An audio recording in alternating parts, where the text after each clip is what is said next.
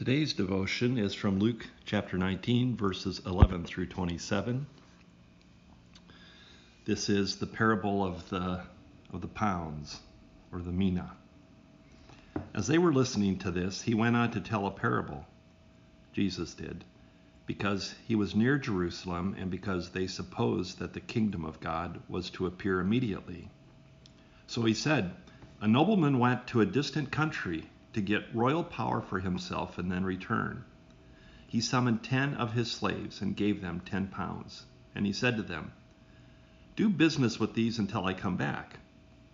But the citizens of his country hated him, and they sent a delegation after him, saying, 'We do not want this man to rule over us.'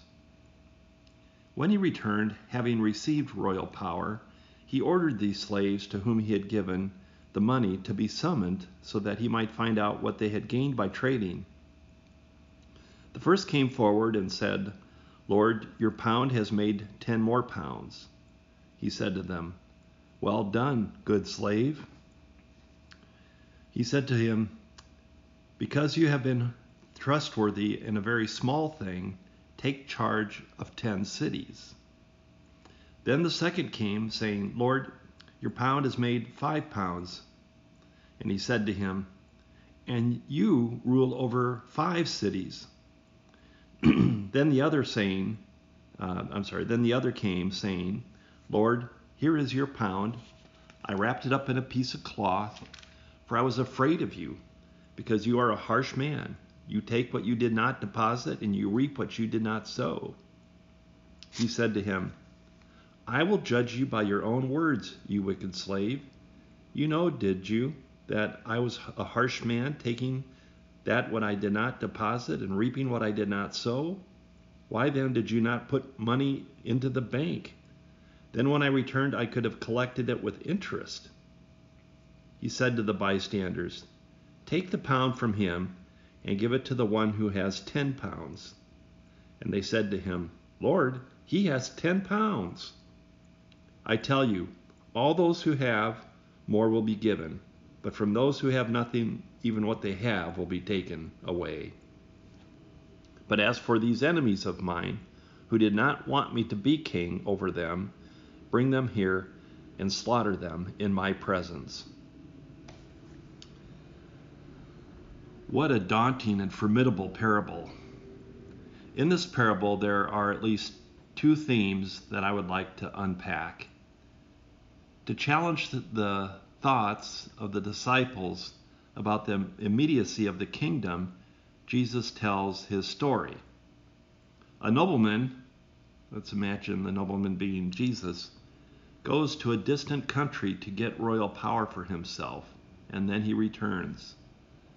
The distant country is heaven, where he will arrive at after his death and resurrection in Jerusalem. When he is there, he will be seated at the right hand of God, and he'll have received his power from on high, this royal power. That is from verse 12. Then he tells the story of the disciples and the followers and the church in the next section. He, the nobleman, Jesus, has called together the slaves and given them an investment.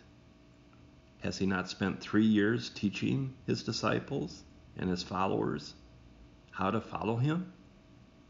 These investments are not only acts of healing and mercy, but they are also spiritual gifts and how to use them for the glory of God. What will the disciples do with these gifts after Jesus is gone? What will his followers do?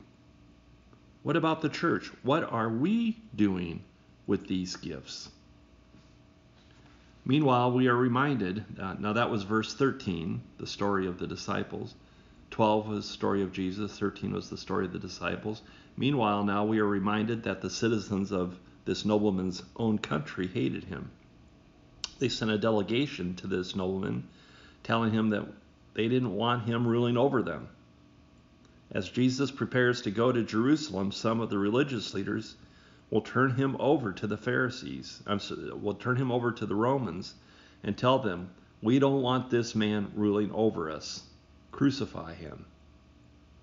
Verse 14. The next section, verses 15 through 26, is a report of the return of Christ, or of the nobleman, in the time of the final day of judgment. Those who have been entrusted with much will require much.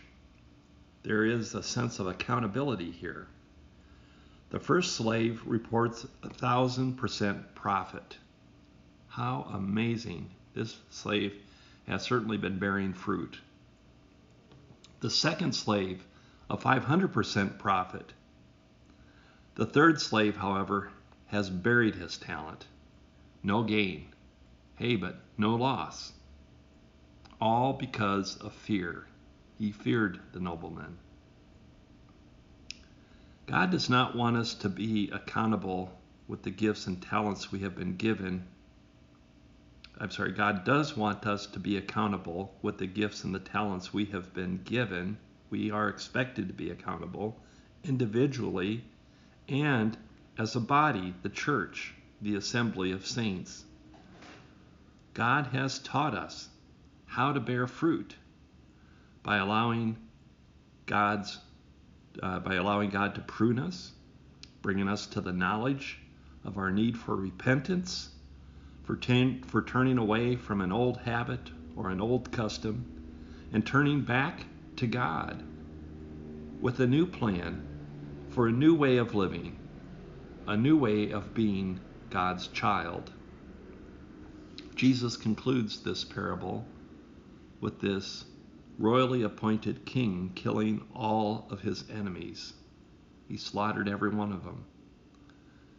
Those are the ones who opposed him. Now, this is not saying that Jesus will come again and slaughter everyone who has ever said a bad thing about him. But in Jesus' day, that's how kingdoms worked. And Jesus wants his followers to know that there will be a judgment upon his return. The slave who hid his pound, his mina, was afraid. He feared the nobleman. What are you afraid of? Who do you fear? And how does that fear impact how you live your life as a Christian?